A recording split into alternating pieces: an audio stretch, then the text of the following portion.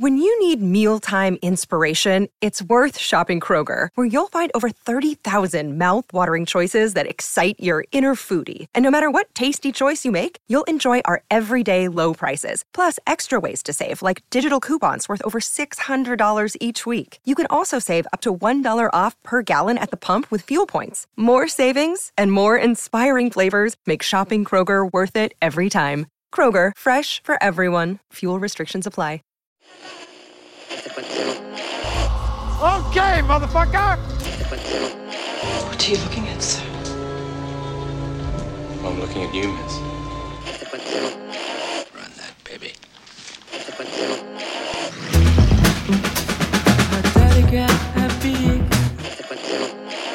I'm not the Zodiac.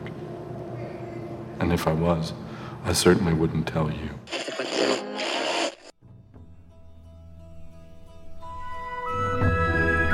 Ladies and gentlemen, welcome back to the Imprint Companion in 2024, and we are talking the biggest behemoth of a batch that landed for everyone in December of 2023. I am one of your disc spinning hosts, Blake Howard, and here with me is my brother in all things physical media. It's the legendary Alexi Toliopoulos. Lex, it's so good to be back talking movies with you. Talking physical media. We haven't even started recording this show because we've been excitedly showing each other Christmas purchases. So it's so good to have a chat with you again about all things disc. And we've got a banger today talking about one of the best releases from Imprint. It's crazy, Blake. This bundle, my cup overfloweth, my darling. That's all I can say. This is such an insane bundle. Yeah. It's taken us even longer than usual to get through it all, but I think we've done a good job putting a big dent in it because it is packed of movies. My estimation is there's over like a dozen movies this week. Yeah, there's over a dozen movies. There's at least like 15, 16 movies, and that's not including some of the docos that are included on some of the discs. So yeah, you're probably talking close to 20 movies in this batch. You've got 7 Lumet films, even though one of them isn't in the box set that we're talking about today. But before we talk about the entire December batch over the next couple of episodes you're going to listen to, this first episode exclusively is going to feature the directed by Sidney Lumet Volume 1, films from 1964 to 73. It's number 280 to 285 on the spine numbers of the Imprint collection. It features The Pawnbroker, The Group, The Deadly Affair, Child's Play, The Offense, and like one of the seminal movies of the 1970s. In fact, Lex is sitting in front of a poster of it in his home right now. It is Serpico with Al Pacino. Attica! So yeah, it's whoa, that's Dog Day Afternoon, brother. Hate to break it to you. No, it's Attica, right? It's Attica. That's what it is. Yeah. No, that's Dog Day Afternoon. No, I've please. seen this. Hold on, wait. Hoo-ha. Is that the one? No. Oh my god, my brain is melting. I can't handle this kind of stuff. But yes, I adore Serpico. An all-time favorite of mine. And we've talked about Sidney Lumet a few times on this podcast. Yeah. There's been a few other Imprint releases. I remember in our early episodes, Night Falls on Manhattan. One of my favorite discoveries of the last few years was an Imprint release. But this box has a few other surprises in store for me too. Off the top of my head, the only one I had seen before was Serpico. Agree. In this box set. I had, in the past, I tracked down The Pawnbroker. I'd tracked down The Offense from overseas releases. I have now regifted those over the Christmas period that we've got this beautiful box set. And maybe we should start from the top of the list. I'll say this, The Pawnbroker. It is my favorite film I watched all of last year. Whoa. My favorite discovery. I'd never seen it before. It shot up to number 1 on my list of discoveries for 2023 within 40 minutes of the movie starting. Like very quickly, I was like, this is an all-timer for me. And dare I say it, it might be my favorite Sidney Lumet film now. Jeez, that is a huge call. Let's listen to a quick trailer and we'll unpack it for you when the trailer concludes.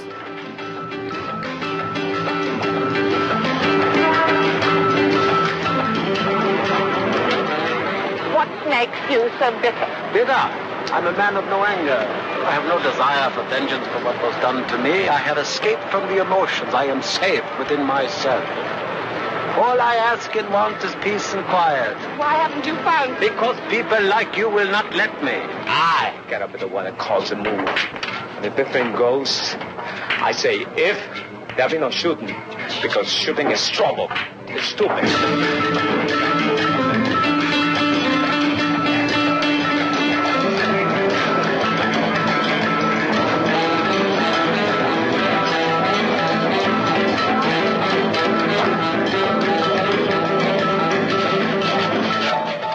If I don't sign the papers, what do you do to me then? You kill me?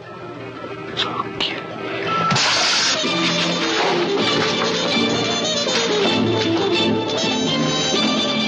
It's a chicken business. $2 loan, $5 loan, peanuts. You think? Peanuts. Try $5,000, man. Because I want Mr. Nassim. I must have put in his say.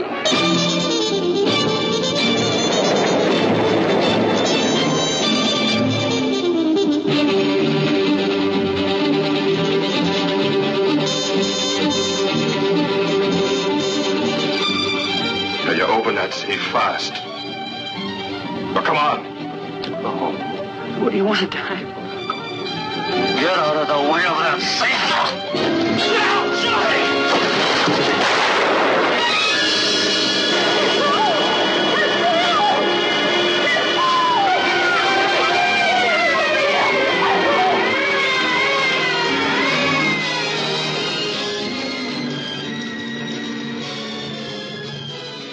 All right, The Pawnbroker, if you're not sure what it's about or you've never heard of it, it's about a World War II Nazi death camp survivor, and he takes refuge in misery and bitter condemnation of humanity while managing a Harlem pawn shop, subjected to an endless parade of prostitutes, pimps, and thieves. It stars Rod Steiger, who is a star of In the Heat of the Night, On the Waterfront. It's based on a famous novel by Edward Lewis Wallant. It's directed by Sidney Lumet, of course, and is from 1964. Lex, let's unpack. You said just before we took a quick break to listen to that trailer that it was your favorite discovery of the year, and you said that it only took 40 minutes. And I can reveal to the listener that Lex had said to me, Blake, this is some of the most amazing editing I think I've ever seen in a film. So let's dive into that, because that's so huge for you as a guy who was a massive Serpico guy, a massive Dog Day guy, a massive Lumet guy, and The Pawnbroker just skyrockets up to the top of that list. Number one, I think it is. The more I think about it, the more I think it's my favorite Lumet film. And it is the editing that I found really fascinating, because to contextualize what The Pawnbroker is, it's been a film that has been on my radar for as long as I've been interested in film. It just has never been very easily available in Australia. And I think there is sometimes when there's like those important films, you just put off watching them. Yes. And this film is because you want concentration. There's so many times you look back and you repeat something because you're like, this movie's going to be too good. I can't do the second screen thing. I can't have someone ring my phone. I can't have, I can't be eating dinner while I'm watching it. I need to actually just make the time, watch it in peace and with all of my focus. And when it comes to Lumet, that's often how I try to do it. And because this film is significant in that it is the first mainstream American film to be about a Holocaust survivor in like overt way, where that is the content of the film, that is the context of the film, that is the character whose life you are experiencing and finding the empathy for and discovering as the film continues. I think that it's a heavy film. It's a very heavy film. So it was hard for me to just go, let me put it on, beyond just trying to track it down and find the movie. The way that this film places you within the Rod Steiger character, into his shoes, into his brain, into his mindset, is sublime editing. There are, within the first few minutes of this film, you see Rod Steiger's character. He's a pawnbroker. He works at a pawn shop, but you see him in like suburban like upstate New York or something like that, or like, somewhere in New York but not the city, it's the suburbs. And you see him just kind of like sitting out in the backyard, and there's a second where something happens, like someone calls his name or something like that. There's something that happens, and you just see a subconscious flash on the screen, flashback for 1 second, where you just see a former life of his for like less than a second. It's so brief, and then as the recollection keeps coming, as he's experiencing his life, he keeps thinking back to this moment, and the flashes get longer, and it goes back to a flashback. And that's something that that happens throughout the movie. And I just thought, I've never seen technique just like that. And it surprises me because this is a well-known movie, and this is such an evocative use of editing technique to bring you into the zone of a character, to bring you into a flashback in a way that is so like when you go to your own recollections. It's a great like evocation of one's own memories. I was like, how have I not seen this 100 times in other movies? Yeah. Surely there's other examples that I must have seen that have learned this technique from this film, have employed it, but nothing came to mind straight away. And I just thought it was just the power of cinema in those moments. And it was more daring than I've seen anything from Lumet before, because Lumet is a brilliant director, but he's interesting like because he's like he's kind of a Soderbergh. journeyman, but he's kind like, of also not really an auteur, because he's done. But the thing about him is he's a friend to the writer. I always think of him as a friend to the writer. He plays by the written word. A lot of his films are theatrical because of that. Yes. And there's ones in here that I think are that theatrical experience rather than cinematic, in a way that I think is good. And I mean that as a compliment.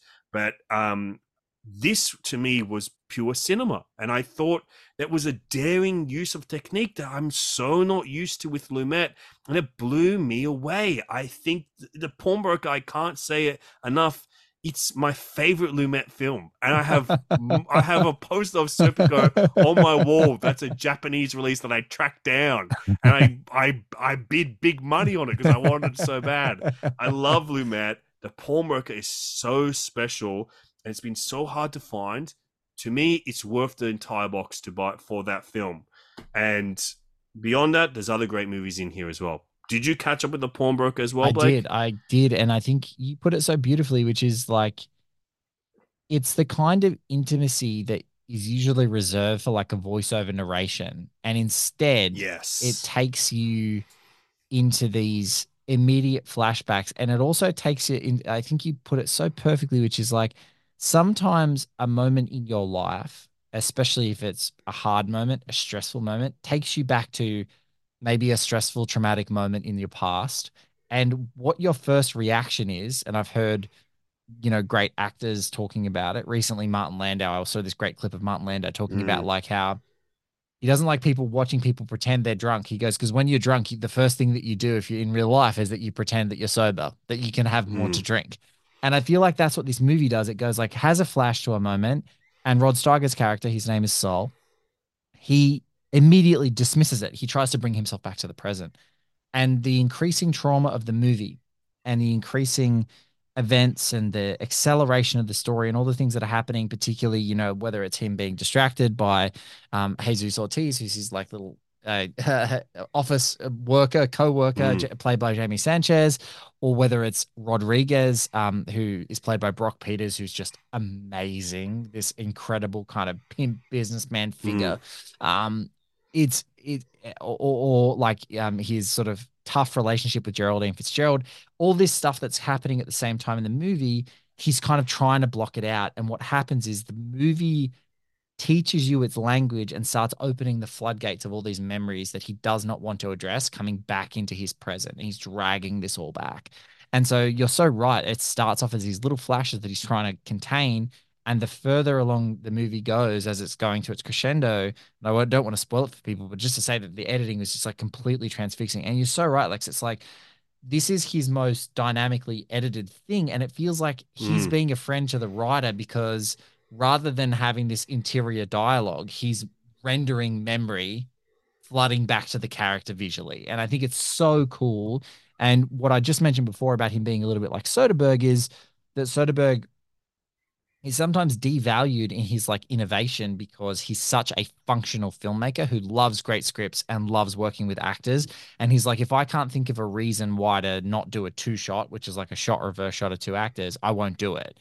It has to be a reason in the script or it has to be something. And I feel like this is the most I've ever felt that those two are alike because Lumet has clearly looked at the words on the page and gone, the editing is the only way actually into the interior of this character. And so I had such an amazing time with it and it flew by. It was such a great watch. And I was like, wow, like just, and the funny thing about Rod Steiger is that like he's usually the guy that gets kind of the piss taken out of him because he's like the guy who has to act against Marlon Brando and On the Waterfront and be the classic Hollywood actor.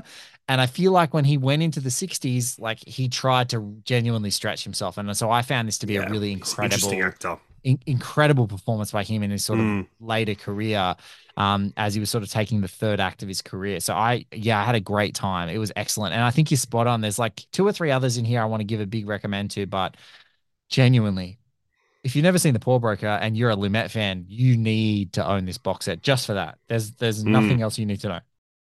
Yeah, I agree completely. Beautiful film. Absolutely loved it. I cannot wait to watch it again. I'm going to try and find the script out there too, because I just want to see what the written word is for it. And it's got some wonderful special features on it as well. I was exploring the special features.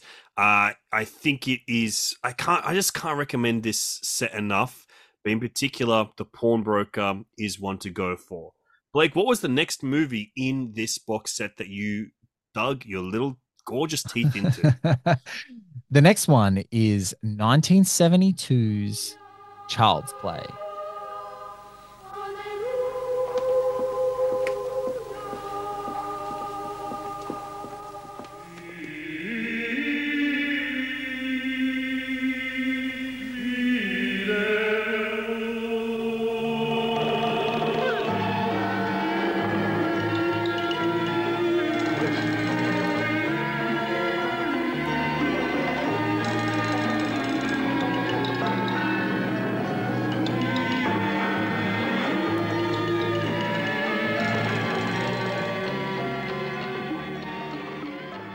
Child's Play from 1972 stars James Mason, Robert Preston, and Beau Bridges. At an exclusive boys' school, a new gym teacher is drawn into a feud between two older instructors and discovers that everything at the school is not quite as steady, tranquil, and harmless as it seems. So it's kind of in the grand tradition of films that probably come after it, definitely come after it. Of course, I'm thinking about stuff like Dead Poets Society, School Ties, also in IMPRINT collection. Yes. And the more recent, The Holdovers. It's a boys' school, a boys' boarding school, which I think is always fertile ground to follow some interesting thematics about men and masculinity. What did Child's Play offer you, Blake? Child's Play is a weird movie. Beau Bridges, weird actor. James Mason, absolutely chewing the movie's face off, chewing scenery. And it's a suspense film, but it also has this like weird, very weird, like psychological, almost occult feeling, like hypnotic, cultish vibe to the students in the school.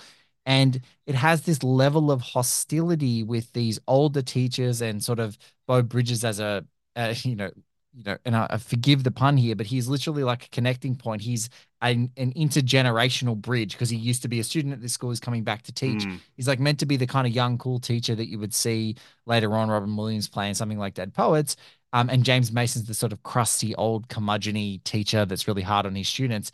But there's a level of hostility that the entire time, and I don't want to spoil the ins and outs of the story, but like there's weird shit going on, and these kids are kind of torturing each other, hazing each other. So it has a little bit more in common with, say, School Ties than Dead Poets, but it's got a really hostile feel, and I don't think boarding schools need much work to freak you out. And Sidney Lumet has a great time freaking you out. And I think a lot of people talked about Mason being absolutely terrific in here, and I'm a bit funny on Mason. I can take him or I can leave him. I love him. I love Um, him. He's one of my guys. I'm glad he is, but in this one, he's really chewing scenery. Really doing it well, and I think that his hostility and his curmudgeoniness, it really works because it keeps you guessing in this movie as to what it is, like what the hell is going on. And I think that that's actually quite comforting in a movie where you're like watching it, and there's all this weird stuff happening, and there's all this internal strife and conflict with the teachers, and there's a lot of politicking going on, so that when you get to the conclusion of the movie like you are not ready for it. And so I would say I don't want to spoil it here, but I will just say like I had quite a good time because it's there's something in a movie, any movie that you're like watching it like I have no fucking idea where this is going, and I was having a good time watching it. And I think Mason was pretty good in this. It's not my favorite Mason, but yeah, I had a good time with this. And again, it just shows Lumet's dexterity. Like he's making a freaking like boarding school, like weird, odd, occult thrillery kind of thing at the same time as you're about to see like a British neo noir sort of thing, and or and you're about to see like this life's you know uh, the life and times of a group of friends, a bunch of girls who went to school together, in the interwar period, like so. Yeah, I had a really good time with this. You got to sort of check this one out sort of passively. Am I right? Yeah, I didn't really get the chance to focus on it. I was too busy, but I was like, oh, I want to squeeze one more Lumet in. So I kind of had it on the background while I was doing some work. It's an interesting one, but I think it's something that I've come up almost every time I've talked about these kind of boys' boarding school movies. It's so far removed from my experience. Same. And I think I find, like, a lot of the time when I watch movies set in a world of teenagers, I often want to find that reflective point in them. Yeah. And this one, I couldn't quite find my way No. in. So in that case, I do think it demands another watch from me. Like, it's a Lumet film. I got to try and watch it again with more focus, and I will be doing so soon. There's one film in this box set that I'd love to move on to because I don't think I'd ever even heard of it. I'd never heard of it. I find this film like such a bizarre entry into the filmography of Lumet, and I want to explore further. And there's a audio commentary on here that I know that I'll listen to. I might even listen to it on the first watch. I'm of course speaking about The Group, which is a rare film for Sidney Lumet because it is about a group of women in between the two First World War and Second World War, right? Yep. And it's based on a novel by Mary MacArthur. And it's the rare movie of Sidney Lumet because these films are always about men. Like they're films about men, about masculinity for a lot of it, but in a really like intellectual way, I'd say his films are. So I found this like, what an oddity that he made this movie about a group of young career-minded women, a group of female friends, based on a book by a woman as well. I think I read somewhere that like, Pauline Kael was like on set, like, and wrote a lot about this movie, and it just seemed like it was not. It's a film that does not have a good critical response or good critical legacy, I would say. But I have not had a chance to watch it. Have you seen? Did you watch this one, Blake? It has one of the greatest female casts I've ever seen. Though it's like it's got Candice Bergen, Joan Hackett, Elizabeth Hartman, like Jessica Walter, like some of these names that I'm saying you're hearing, like these sort of Walter. Love Jessica Walter too, like amazing cast. And essentially, it's about a group of friends who are all friends at like university together in the very traditional way of their time. They're all like getting married off and things like that. And basically, it's all these sort of dysfunctional relationships and how they come together, are torn apart, and then come back together again. And it's weird, man. Like I was watching it and I was really interested just the original makeup of the movie and this sort of meet cutes and how they're, all the societal sort of trimmings that you would expect of the time. But I didn't like this one. Might come as a shock to you that like a film about 8 friends in the 1930s who all have to get married and like, all those sorts of things. But it was semi-controversial or actually the novel was, because the novel confronted certain topics and things that were like taboo at the time, which is like,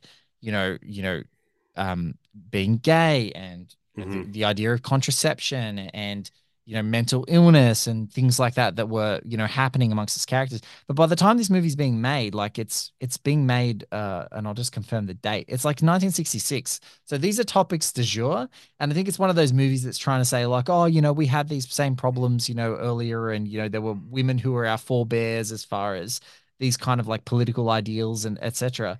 But it just doesn't like. It doesn't really land. Like it just doesn't feel like it tracks. And it's one of those things where maybe it is Lumet's like gaze that he's not a woman and knowing how this all works. It is very functional. It doesn't feel like there's a lot of emotion. So it didn't really have me emotional. The male characters, funnily enough, like the douchebag husbands that all these women are with, are kind of more interesting. But I do want to watch it again, or at least put it on, because it does have an audio commentary by Adrian Martin, which is that's what I'm interested in, because that's what I'm interested in too. Yeah, I really like Adrian Martin's work a lot, and I love his audio commentaries from back in the director's suite days of physical media. But just because this film seems like I have yet to see it, so I'm prejudging it, the wrong person for the job. Yeah, big time. Yeah. It just doesn't feel like Lumet is up to this kind of material. Everything that I've heard and read about it seems to say that since then, since Discovery even exists. And the Pauline Kael piece, it's in her book, Kiss Kiss Bang Bang. You can read it. I've got it. But it is, about the making of this film. And I really, really want to read that. So I think I've got a copy of that book. I might just read that and then watch the movie. Very interesting. Very interesting. Lumet, a nice departure for him. Interesting. There's another movie in here. Did you see? Can we just say we're gonna skip can we just say, guys, I think we can say comfortably we're gonna skip Serpico, because it's pretty self-evident, despite me baiting Lex with the wrong quote for the movie at the beginning of the podcast, that like this is an incredible film, and it's like a seminal film of the 1970s, a seminal film in Al Pacino's career, a seminal like cop film. It's like a genre buster. Like once they made Serpico, you couldn't make a cop movie that didn't contend with Serpico for like the next 2 decades. It's impossible. And Pacino's They still are. They're still trying to do even something like Serpico, and they have to, and it's now in the cultural lexicon. So we're going to skip it, and suffice it to say, you probably already own it. You might already do that. And in the box set, you're just getting a beautiful Blu-ray, from the 2K scan version of this thing. So that's what it's worth getting. And there's another disc about a Lumet documentary that's on there about his entire career in television and how crazy that was leading up to that. So that's great. But let's talk about this one, because I had never seen this one. And this was a fascinating one for me, because in the lead is the ultra tough man's man, impervious James Bond, legendary Sean Connery, in a thrilling neo-noir, a British film, which for Lumet fans is like, wait, he's not making a movie in New York. What the hell's going on? It is called The Offense, also crazily in his insane run, released in 1973. Here's a trailer.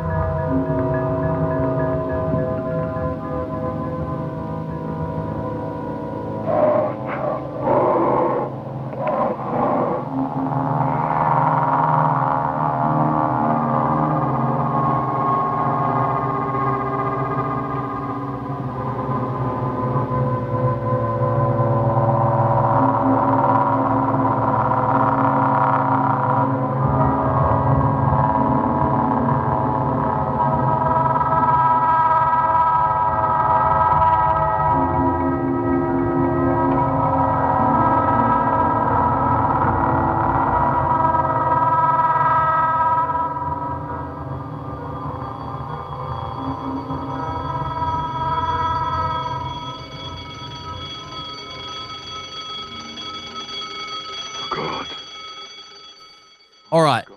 A burnt out British detective finally snaps while interrogating a suspected child molester. That detective is played by Sean Connery. It's this film. His character is Detective Sergeant Johnson. He's been an officer for like 20 years. The film begins with this act where he beats a suspect, and there's sort of like a revolving few different techniques of different flashbacks that occur, and it is then trying to piece the pieces of his life after the events and to reconstruct what happened to led him to that, because he's a super passionate cop. He's been trying to protect the community from this child predator, and you can see that he's lost his temper. But it's like, how did he get to this point where he actually lost it, even though he's kind of a quite a curmudgeon sort of cop in the first place? Lex, had you seen The Offense before? Is this your first time?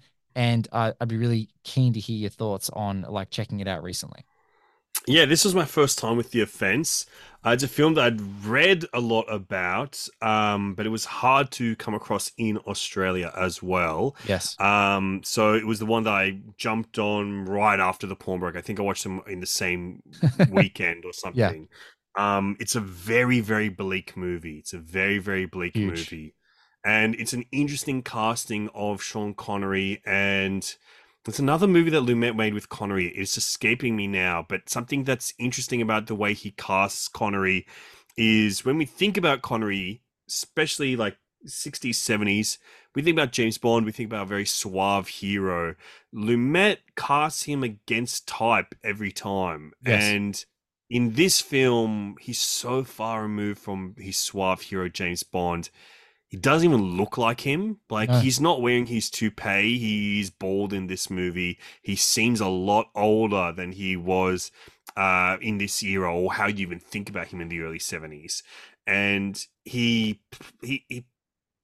plays someone so conflicted, and there's so much ambiguity in this. Like, does he feel guilty when he's beating this pedophile up because he's harboring feelings of this? Is perhaps he also a guilty party in pedophilia, or does he have those deep feelings recessed within him? Kind of. It's a very interesting movie, and I think I would note to this is Lumet has adapted a few plays and stuff, and especially his TV era is very much in that type as well.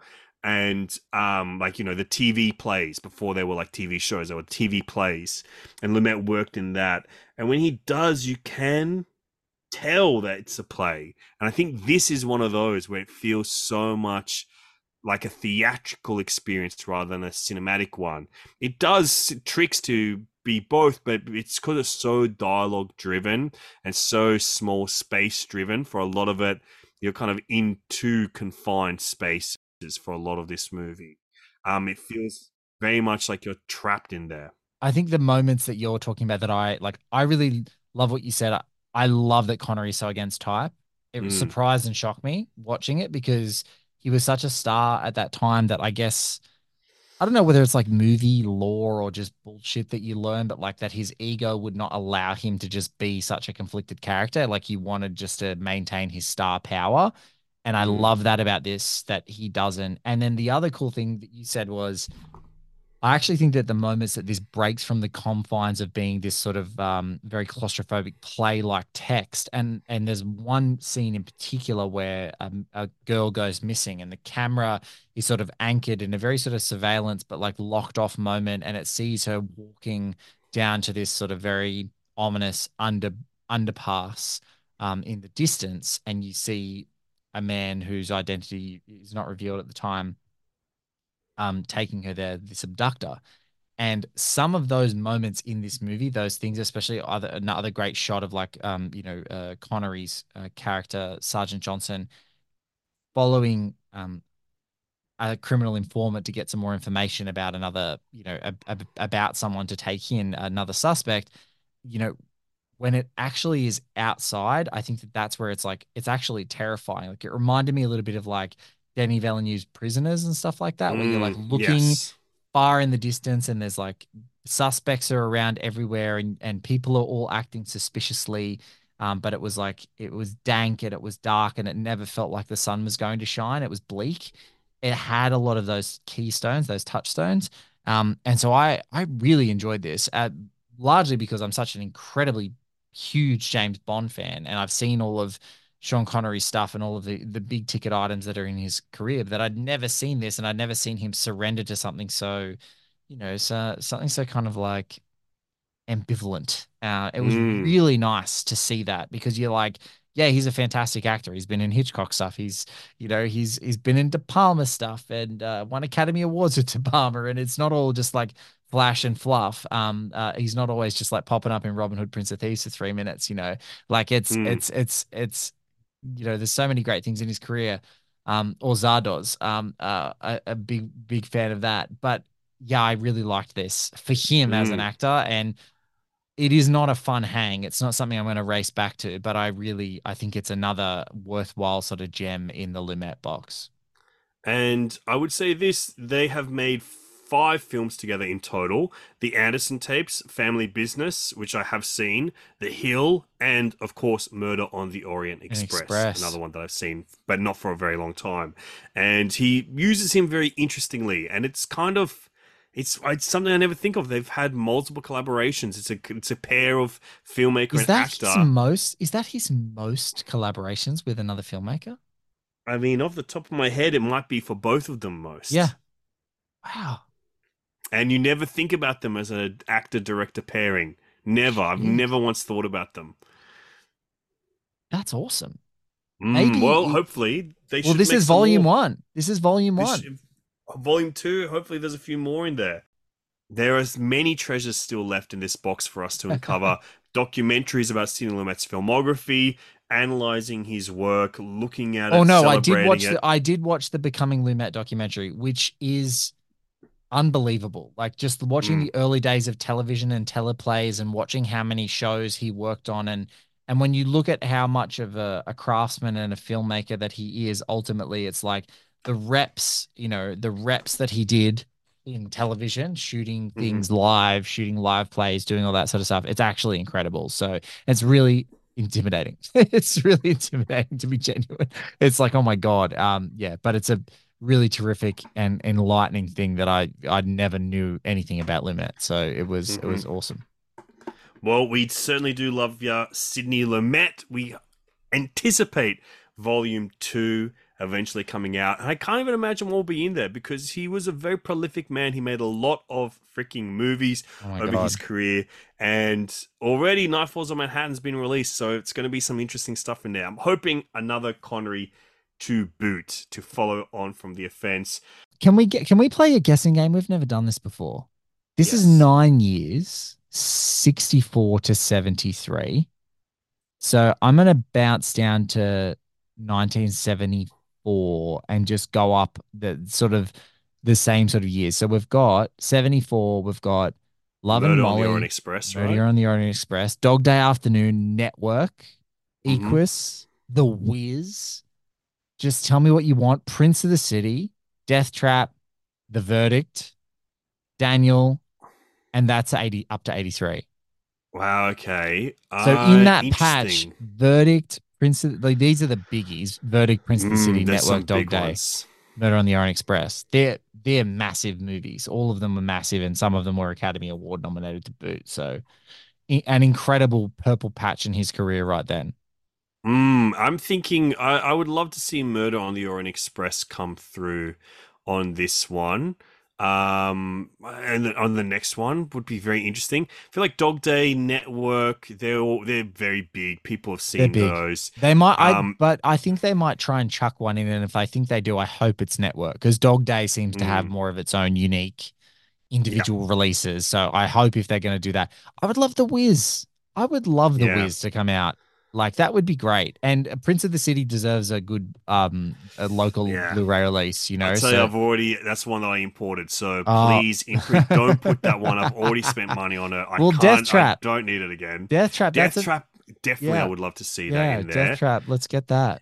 Equus, I'd love to see as well. Yeah, sure. I don't know, man. There's a 90s one that I've never seen that I've always wanted to, because it is from the writer of Carlito's Way, Edwin Torres. Yes. Called Q&A with Nick Nolte and Timothy Hutton and Armando Sante. I've never seen it either.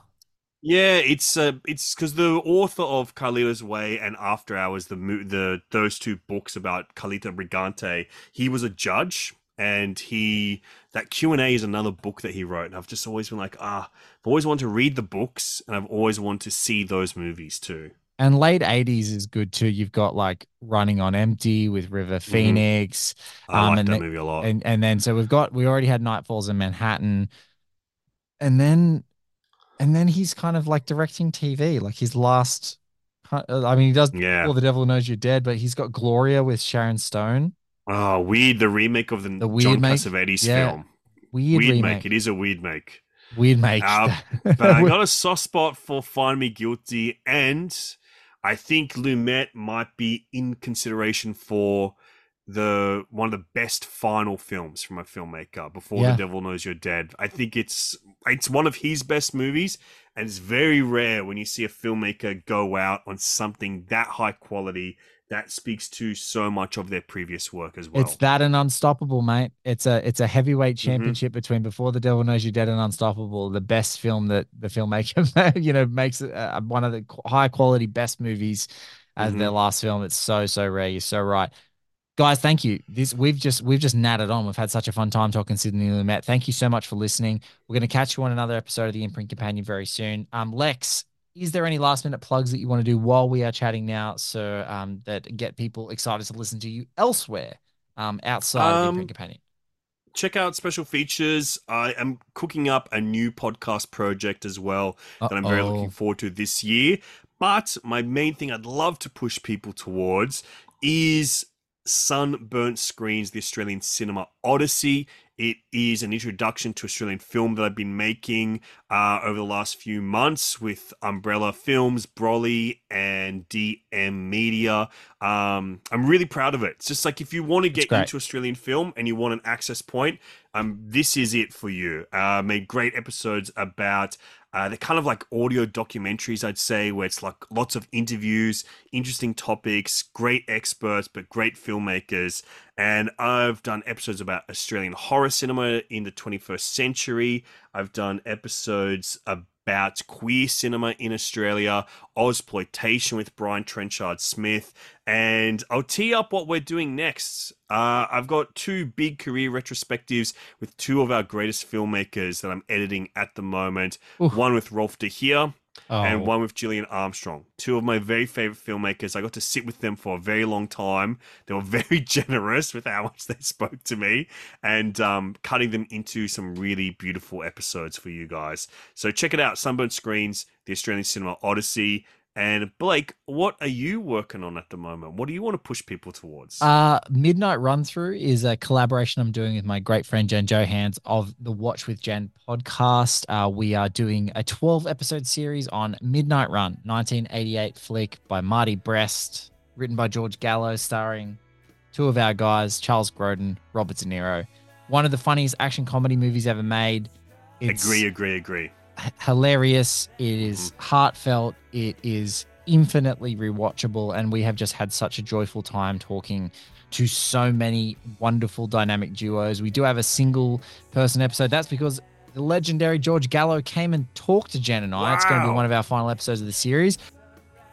Yeah, we've had amazing guests besides George Gallo. We've had Drew McWeeny, great writer and film critic for a long time. Ben David Grabinski, one of the co-creators of the terrific Scott Pilgrim Takes Off series. Crime authors Jedediah Ayres and Nikki Dolson. A legend in the biz, TCM's Ben Mankiewicz, and Alan Sepinwall, one of the great chroniclers of TV and one of the greatest fans of Midnight Run, and 2 other fantastic critical writers, Nell Minow and Peter Avellino. That is just the first 4 episodes that are out as I am talking to you. Plenty more to come with some other amazing guests, including George Gallo. So that is a big one for us right now. And I just want to tease, whenever I do an announcement of a new show, the next mini-series we're working on over at One Heat Minute Productions is Too Many Minutes, a sneakers mini-series with some incredible guests that are going to be coming on the show, including Bill Alden Robinson, the director and co-writer of Sneakers as well. Oh, hell yeah. So Sneakers, great movie. One of the recommendations from Blake unto me that I had not seen before, and I loved it. A great time with Sneakers. So lots of cool stuff coming up. But yeah, I think Lex and I, when we're not doing projects outside of each other, we're talking about the projects that we're doing to each other. So it's been super cool. But look, thank you guys for listening. We love doing this show. Thank you to Imprint Films. We love what they're doing. And we will catch you on the next episode. We're going to split up the December batch and get talking about the Feb batch. So don't miss it.